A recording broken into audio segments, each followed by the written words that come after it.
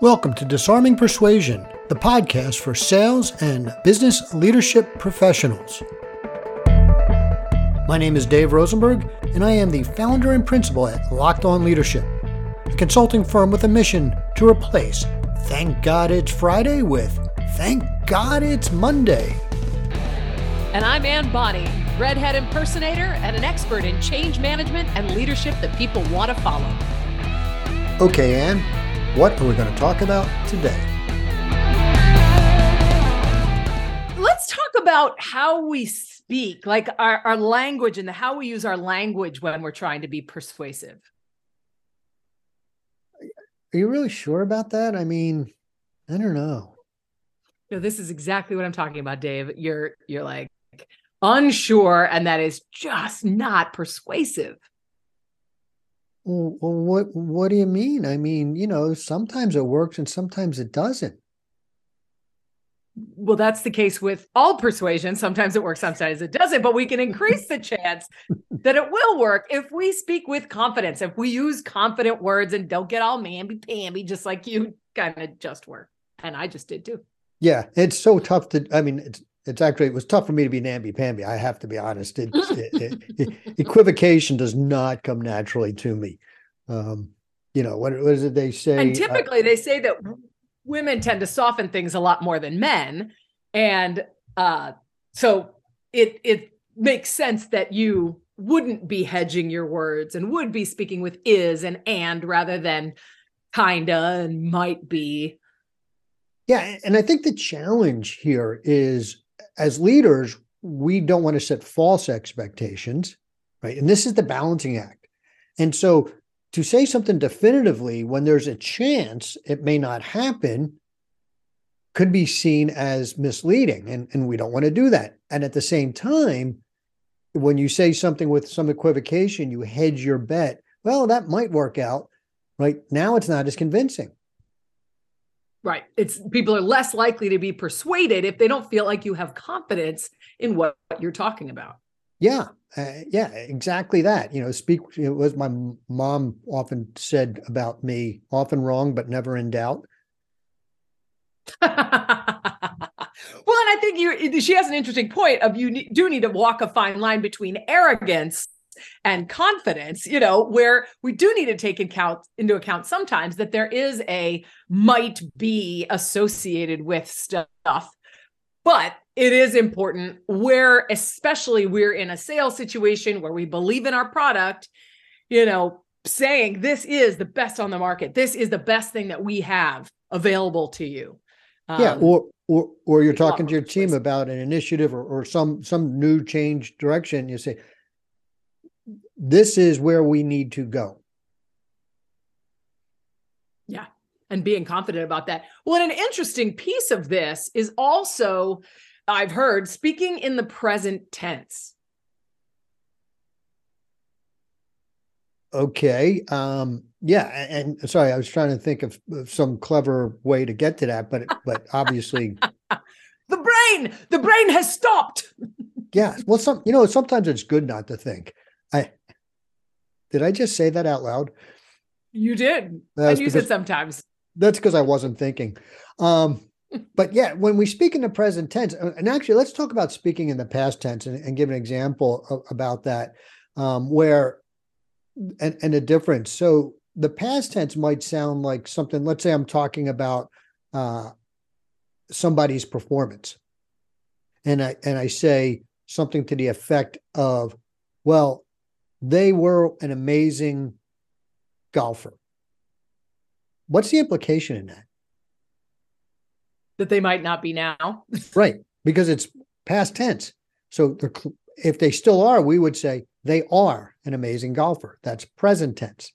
So the same thing holds true with anything. That's worked in the past. Okay, is it still working? Right? This is our best option. This was our best option. This is our best option. Yeah, I was thinking about it in relation to a movie that I recently saw. I saw Everything Everywhere All at Once. Phenomenal movie. But if I were to say, hey, Dave, oh my God, that was such a good movie, you might not be as persuaded as what I just said, which is phenomenal movie right now in this moment. Go see it. It is phenomenal. Yeah, and in fact, this is a great example using movies, because my wife and I will frequently go back and watch, quote, air quotes, great movies from the past. We watched No. The French Connection, which, in the 70s when the French Connection came out, it was this intense, gritty movie. The pacing of movies in the 70s versus the pacing of movies today is the difference between molasses and Quicksilver. It's just they were very intellectual movies and not very action driven movies, and so it was just horrifically slow. So it's a great example. If I talked about the French Connection, I would rightfully say that was one of the greatest movies of its time. Guess what, folks? It ain't anymore. In context of today's theatrical options, it is not the best. Right. When we're used to movies that are fast-paced, hard-hitting, Star Wars is not, and I mean, Star Wars is a classic, great movie, and I watch it but when you look at the time, it was cutting edge CG technology. It's how CGI was developed for that. And it was wild. I'll never forget that opening scene. And yet by today's special effects standards, it's really weak. Yeah, you watch the first one versus the most modern one, and it is a completely different experience. You're like, oh, look, a little plastic model flying through the air. Yeah. Star Trek and we're geeking out on science fiction, but I think these are great examples. So when you talk about the past, the implication is that, yes, he's one of my best workers. Not anymore. Yeah. That is what you think. So that adds to the confidence in what we're saying. Like, it is good. They are a great applicant. That is a fantastic resume. Yeah. Great examples there in real life. This was a great resume. This was a great applicant. Oh, what happened to make you change your mind? Right. Right. Yeah. So these are great techniques we're talking about, and these will be in the future as well. This is something that I think is timeless. So speak with confidence by not equivocating. It's funny in speaking, as I'm sure our audience members know, we both do professionally. That's one of the things, and any great speaking coach will tell you, stop equivocating, be definitive. Don't say, I'm trying to think of a good example now in my mind, well, I can't, but don't equivocate. Yeah. Don't soften to make it easier to hear. And this goes with performance evaluations too. When we're giving our teams feedback, sometimes in order to make it sound more soft, in order to make it sound more, we'll add the kind ofs and the might haves and all the stuff that kind of softens it. And I just did it right now. Kind of softens it. That does soften it. And oftentimes we can water down our message, and people don't get that it truly is an issue if we're trying to soften it with these half truths, these half words. Yeah. And that's a really interesting point. This is not just about the positives, right? Not only do we not want to decrease the positives by equivocating, we also don't want to minimize the negatives by equivocating. You're chronically late. Not just sometimes you're chronically late. You're chronically late because you're either chronically late or you're not. That doesn't mean you're late every single day. What was that? Or we don't have anything to talk about. If you're not chronically late and you were late twice in the last 2 years, we really don't have anything to talk about. I shouldn't be bringing it up. Yeah. Perfect example. And now in that leadership role, if I'm bringing up something that I shouldn't be bringing up, the person's going like, what the heck? Don't you have my back? What's it all about? Are you nitpicking? Is this a person? The mind just goes to these places instead of going like, look, you're chronically late. You're late at least once a month for the last 4 months. And that's not acceptable. There is no doubt that once a month now, right, is my definition of chronically late. Now, at And the it's same clear. time, And now we can talk about the challenge. Yeah. right. At the same time, and this is where I don't want to talk about equivocation, but we got to be careful here, right? This is everything's a double-edged sword. If you've been late once or twice in 2 years, and I go, you're chronically late. You've been late twice over the last 2 years. Now, I just said that with that same level of confidence, except the facts don't really weigh out. My response to that would be, well, wait a second, boss. Let's talk about your definition of chronically late. Right. Is 2 times in 2 years really that big a problem where I genuinely had traffic that I couldn't deal with, or, I had an unforeseen thing? I think that's a human. Exactly. And so now we've decreased our credibility as a boss by overusing it. So we have to be really careful here about what this truly means. Well, totally. And also thinking about what was my thought? In terms of equivocating, what was I just going to say? I hate it when that happens. Yeah. I don't know. We've hit this awkward pause in this conversation too. Have you noticed that? Yeah. I'm not speaking with confidence right now. Forcing me to fill in while you're trying to gather your thoughts. This is just what, and by the way, folks, this is a great example. There are days like this where for whatever reason, and that's okay. We're not talking about like all the time, if you, again, I'll go back to Star Trek, and yes, I'm a geek. But the Next Generation with Jean-Luc Picard, like he's always out there speaking with absolute certainty, right? There's times when you're going to be uncertain, and that's fine too. If it's habitual, or if you're trying to convince somebody of something, that's not the time to do it. Isn't conscious stuff. This isn't stuff somebody says, oh, well, Dave just said that was a good applicant, and so I don't think it may be anymore. They may not even recognize that they're drawing that meaning from this, but is an unconscious thing that you're not speaking with that confidence, you're equivocating, or you're using past tense, and it's just not as persuasive. But it may not be a conscious thing in their heads. Right. And now the flip side of this too, of course, is, let's say we're talking about applicants. This is a great example here. And I think Jane is the perfect applicant. And I go, and we're talking in a group. She is a phenomenal applicant. I think she is the best. Now, you may have a different opinion about somebody else. That's fine. If I say, wow, I think she was the best applicant,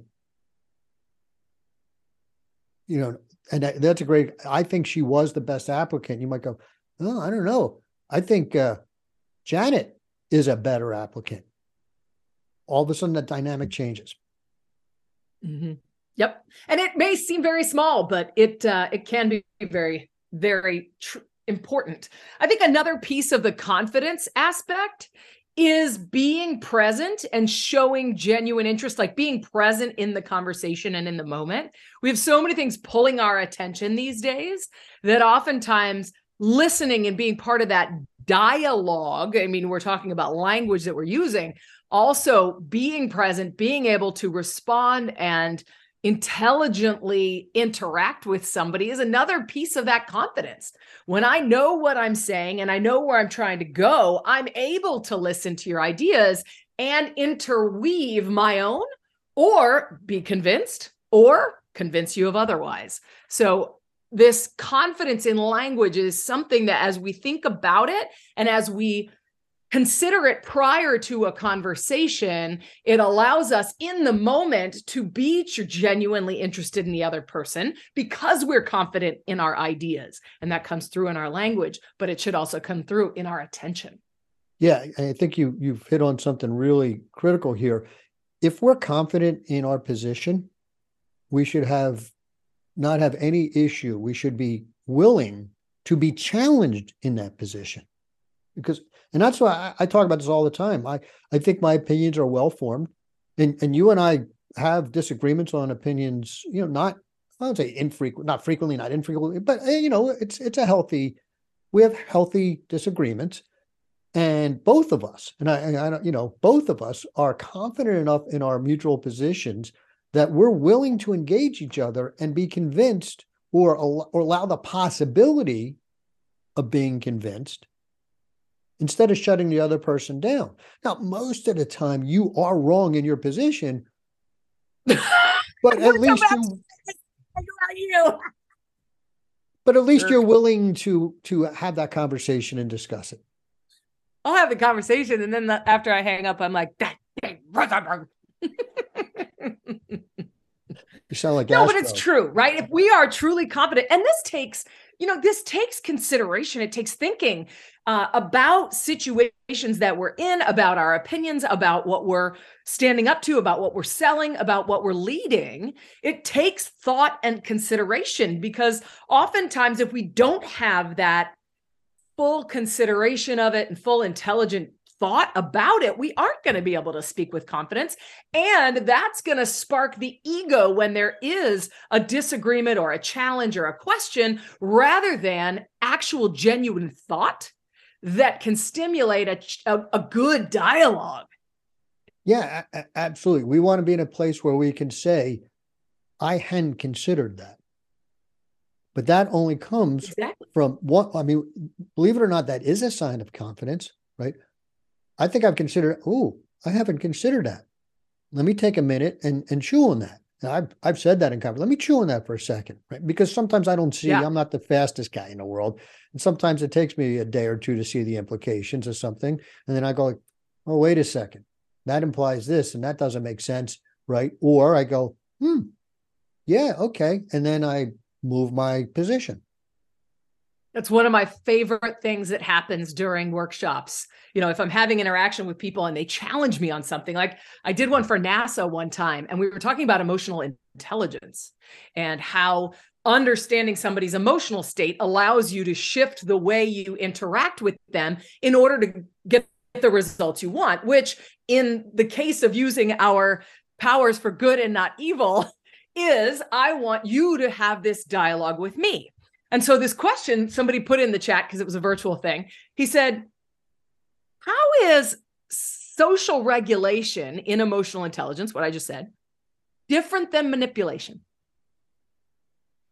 And I was like, let me think about this for a second. Immediately what popped into my head was a cold call, sales call that I had a couple days before from somebody selling a timeshare or something. And he could tell he was responding on the phone to my hesitation, to my resistance, to my, I never can remember the word in sales where somebody has objection, an argument, objections. Thank you. I can never, ever think of that word. He was responding to those to the point that I was almost convinced. That guy was super emotionally intelligent. He was just using his powers for evil and not good, right? He was trying to just sell me at all costs, whether it was what I wanted, needed, or could afford. And so it was interesting as I thought about that. But anyway, it was that my ability, because I know my stuff with emotional intelligence, to say, you know what, as the happy, optimistic, Tigger-esque person that I am, I had never considered emotional intelligence in a negative, manipulative context, but you're absolutely right. And I would never have been able to take on that and persuade him that I was good at my job and knew emotional intelligence if I'd been like, oh, no, it's totally different, because I didn't like it. It made me uncomfortable. But I know my stuff. And it turns out he had brought up an excellent point. And that moment allowed me to have that dialogue with them in a confident way. Right. And the beauty there is the next time that question comes up, because that comes up we talk about persuasion all the time. What's the difference between, manipulation and persuasion? And my answer is intent. Intent. Yep. Right. Do I have my best interest in mind or yours? And if it's my best interest, then that's manipulation. If it's your best interest, then it's persuasion. Or if it's our best interest, I'd argue that when we're looking for a win-win, right, I am always looking for what I'm trying to achieve, but I also want to take yours into account. So it's not exclusively my intent. Right. And I didn't mean to imply it was a net zero-sum game, right? I just like arguing with you. No, you don't. Yes, I do. No, you don't. Didn't we talk a couple weeks ago about the Monty Python skit? Yes, we did. So good. That's not an argument. That's contradiction. Right. Oh my God, so fun. Contradiction is the automatic gain. And you know what's interesting though? That conversation, that skit is based on those two having confidence, or one having confidence in what he was saying. So this is what we're talking about right now. I get very excited. Sorry. Yeah, it's okay. I'm leaving for vacation tomorrow. I'm very excitable. I don't blame you. It's funny. I was just looking at my calendar. I'm next week, the week after next is my vacation. And yes. And it's like 3 weeks too late. So I'm kind of brain fried. It's time. Yeah, it is time. So the bottom line here is, speak with confidence and be open to hearing somebody else's side, and to gain that, to have that confidence, or not to have it, but to convey that confidence, speak in the present tense. Mm-hmm. Yeah. And be comfortable with that disagreement. It will make you actually more persuasive if they disagree, and you can handle it in a confident and mature manner. You're going to end up being a heck of a lot more persuasive because you are willing to engage in that dialogue. Yeah. And this can be the challenging part. And in fact, I'm just thinking of a conversation I had a couple of days ago where I failed at this. And isn't it fun to look back on that? Well, I mean, I knew at the time. Sometimes it's a little bit of out of body experience where you're like going, this is not working. Dial it back. But I was so emotionally engaged, right? And so we were talking about emotional intelligence, right? So I had the awareness. So, that's sort of like step one of emotional intelligence. Mm-hmm. Yep. And in this particular instance, there are a lot of factors that go into this. The control piece, that control valve just failed on me. And it wasn't the worst I've ever done, but I knew, my tone of voice and my intensity was failing to get the message across. And it wasn't the words coming out of my mouth. I know my words were, and I'm serious about it, my words were logical and would have been more persuasive without the angry tone. Yes, that's exactly it. Angry tone. Well, and the debrief that you're talking about doing right now is exactly what we need to do. Because as we hear a podcast like this or any other informational podcast where we're like, yes, I need to do that, we're not going to immediately be good at it. You need to have those moments where you're like, okay, that didn't go well. I need to go look at that and say, okay, next time, what am I going to do differently to get better results? And that's the key. When you're finding yourself speaking not with confidence, going back and saying, okay, cool. What just happened? What am I going to do? How would I have preferred to do that? And what am I going to do differently next time? Because that's the only way we're going to get better at this stuff, is if we're looking directly at it when it doesn't go as well. So congratulations, Dave. Well, thank you. And give yourself grace too when these things happen. I mean, I've been leading teams and people for 30 years, and for the most part, I mean, there's some equivocation, folks. For the most part, most of the time, I'm patting myself on the back. I'm effective. Not even pretty effective. And that was not pretty. If I said I'm pretty effective, right? I'm effective. And there have been times where I've slipped, because we're human. And I think that's really critical. If you start beating yourself up because you expect perfection 100% of the time, there's so many factors that go into emotional intelligence. It's not something like you gain in like, I've got it and I've made, the Dalai Lama. I'm sure the Dalai Lama has his moments. Probably fewer than me. Probably. But more than zero. Bet.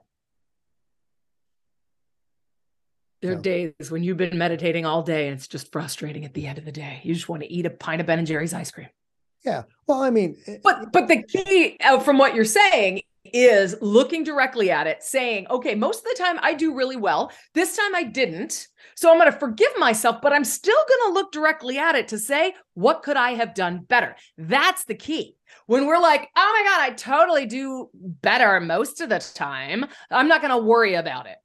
Okay, we're not learning anything. We're not getting any better, and we're not better understanding why in that moment we lost it. So perhaps we could do better in the future. And I know you meant it this way, but just to clarify, you don't have to worry about it to examine it, right? In other words, I don't worry about what I just did, but I do examine it. I do learn from it, okay. Right?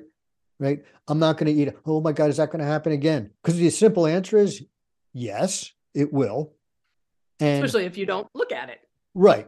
But even if you do, it may be longer, it may be different, it comes at you a different way, But typically what happens on something like this for people who are high emotional intelligence is that, you have this sort of, I envision it of like this emotional bank account where you have energy, and it's like, under normal circumstances, it's like real easy. I'm real, I have that equilibrium about it. I'm equanimity towards thing. And then a series of things come at you. This is typically what happens to me. And it just like, it takes energy and you do good for one, you do good for two, maybe it's 10, but at some point you're like, I'm exhausted. I'm just emotionally exhausted. And then the 11th one comes and you're like, okay. And I liken it to the feeling of hunger.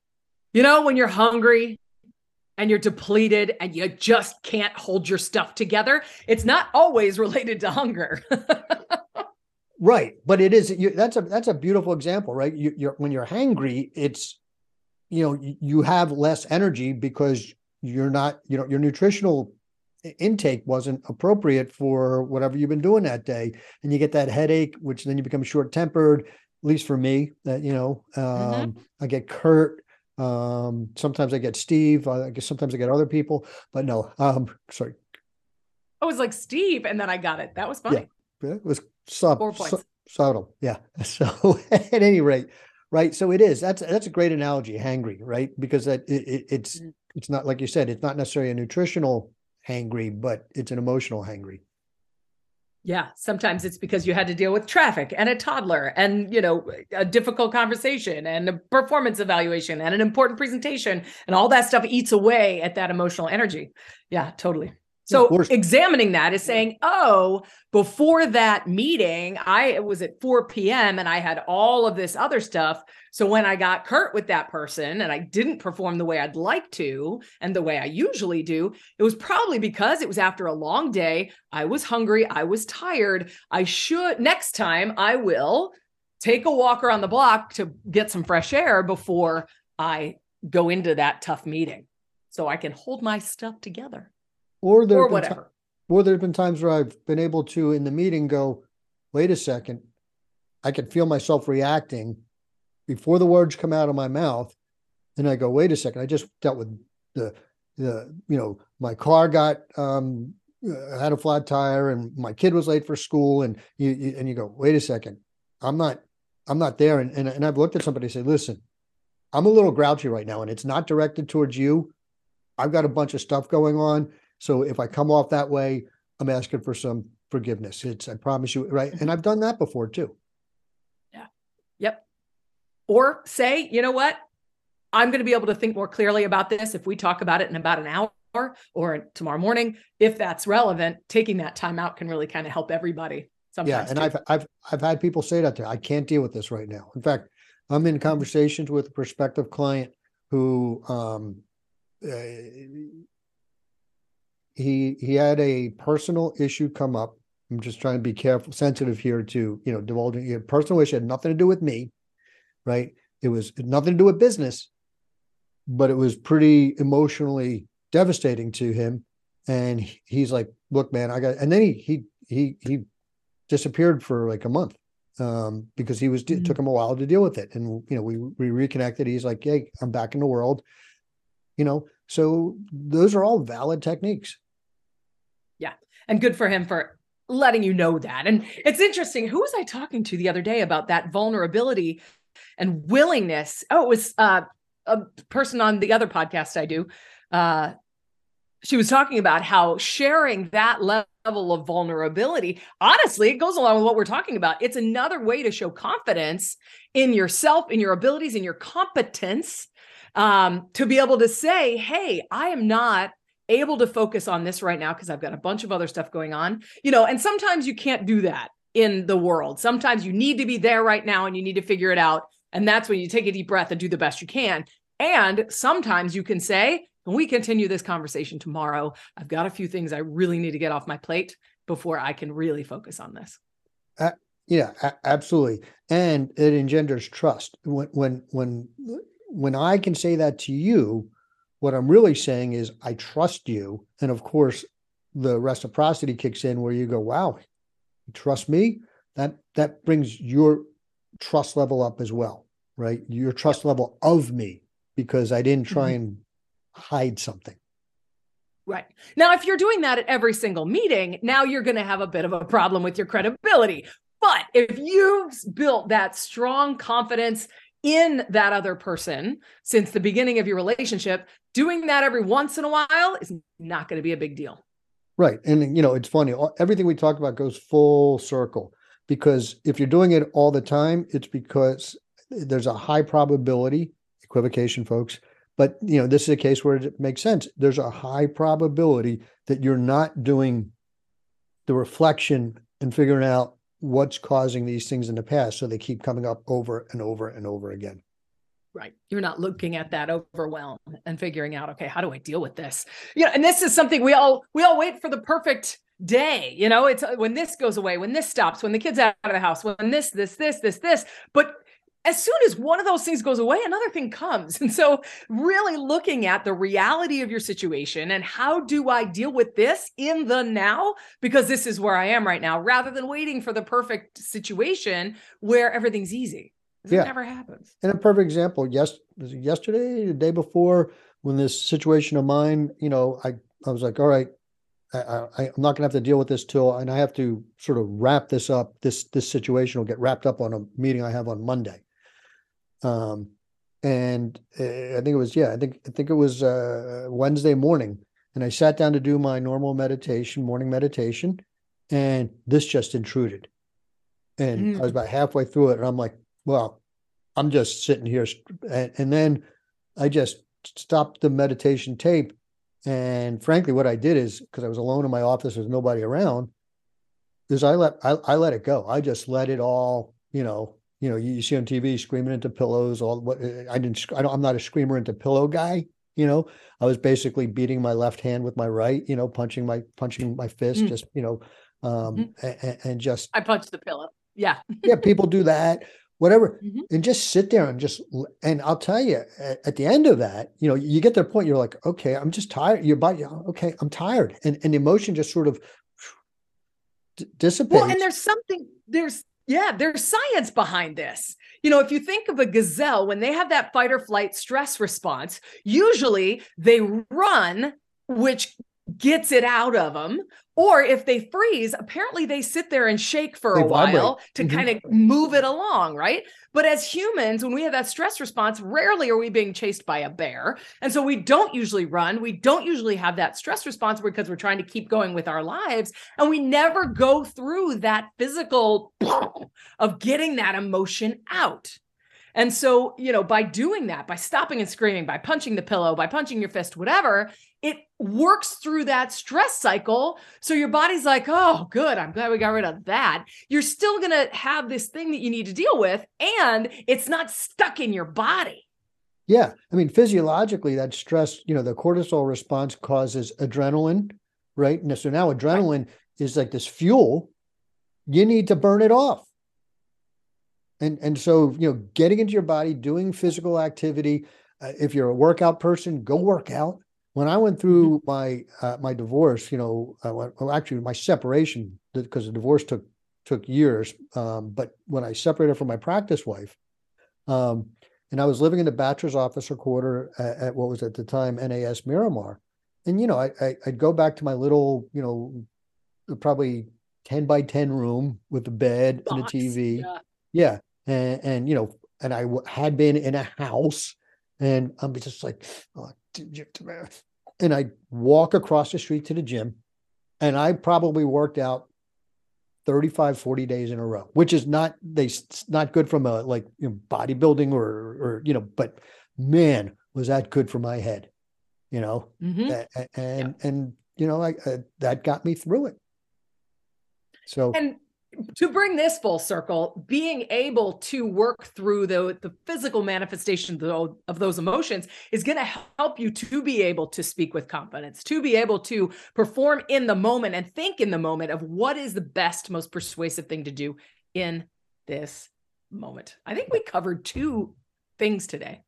We did. I was wondering how we were going to tie that. I'm like, in my mind, I was going like, okay, how do we bring this back to speaking with confidence? But you just did a fantastic job of it. That's why you pay me the big bucks, Dave. You're going to double my pay? I'm going to triple it. Woo! Best day ever. Every day with you is the best day ever. Oh, Dave, I have a warm, fuzzy feeling in my deep, gooey underparts. Not my heart. My heart. Good God, we're going to give our listeners a chance to clean up the vomit that they just spewed all over themselves after that. I made that super awkward because I'm not used to the gushing. It's been a pleasure chatting with you today, Dave. Yeah, with that, I think, folks, we'll let you go clean the drool, and hopefully you'll tune in next week. Hopefully. See you then. That concludes another episode of Disarming Persuasion. This is Dave Rosenberg, and you can find my website at lockedonleadership.com. And this is Ann Bonny at yourchangespeaker.com. Remember, if they fail to make a decision, you failed to disarm them.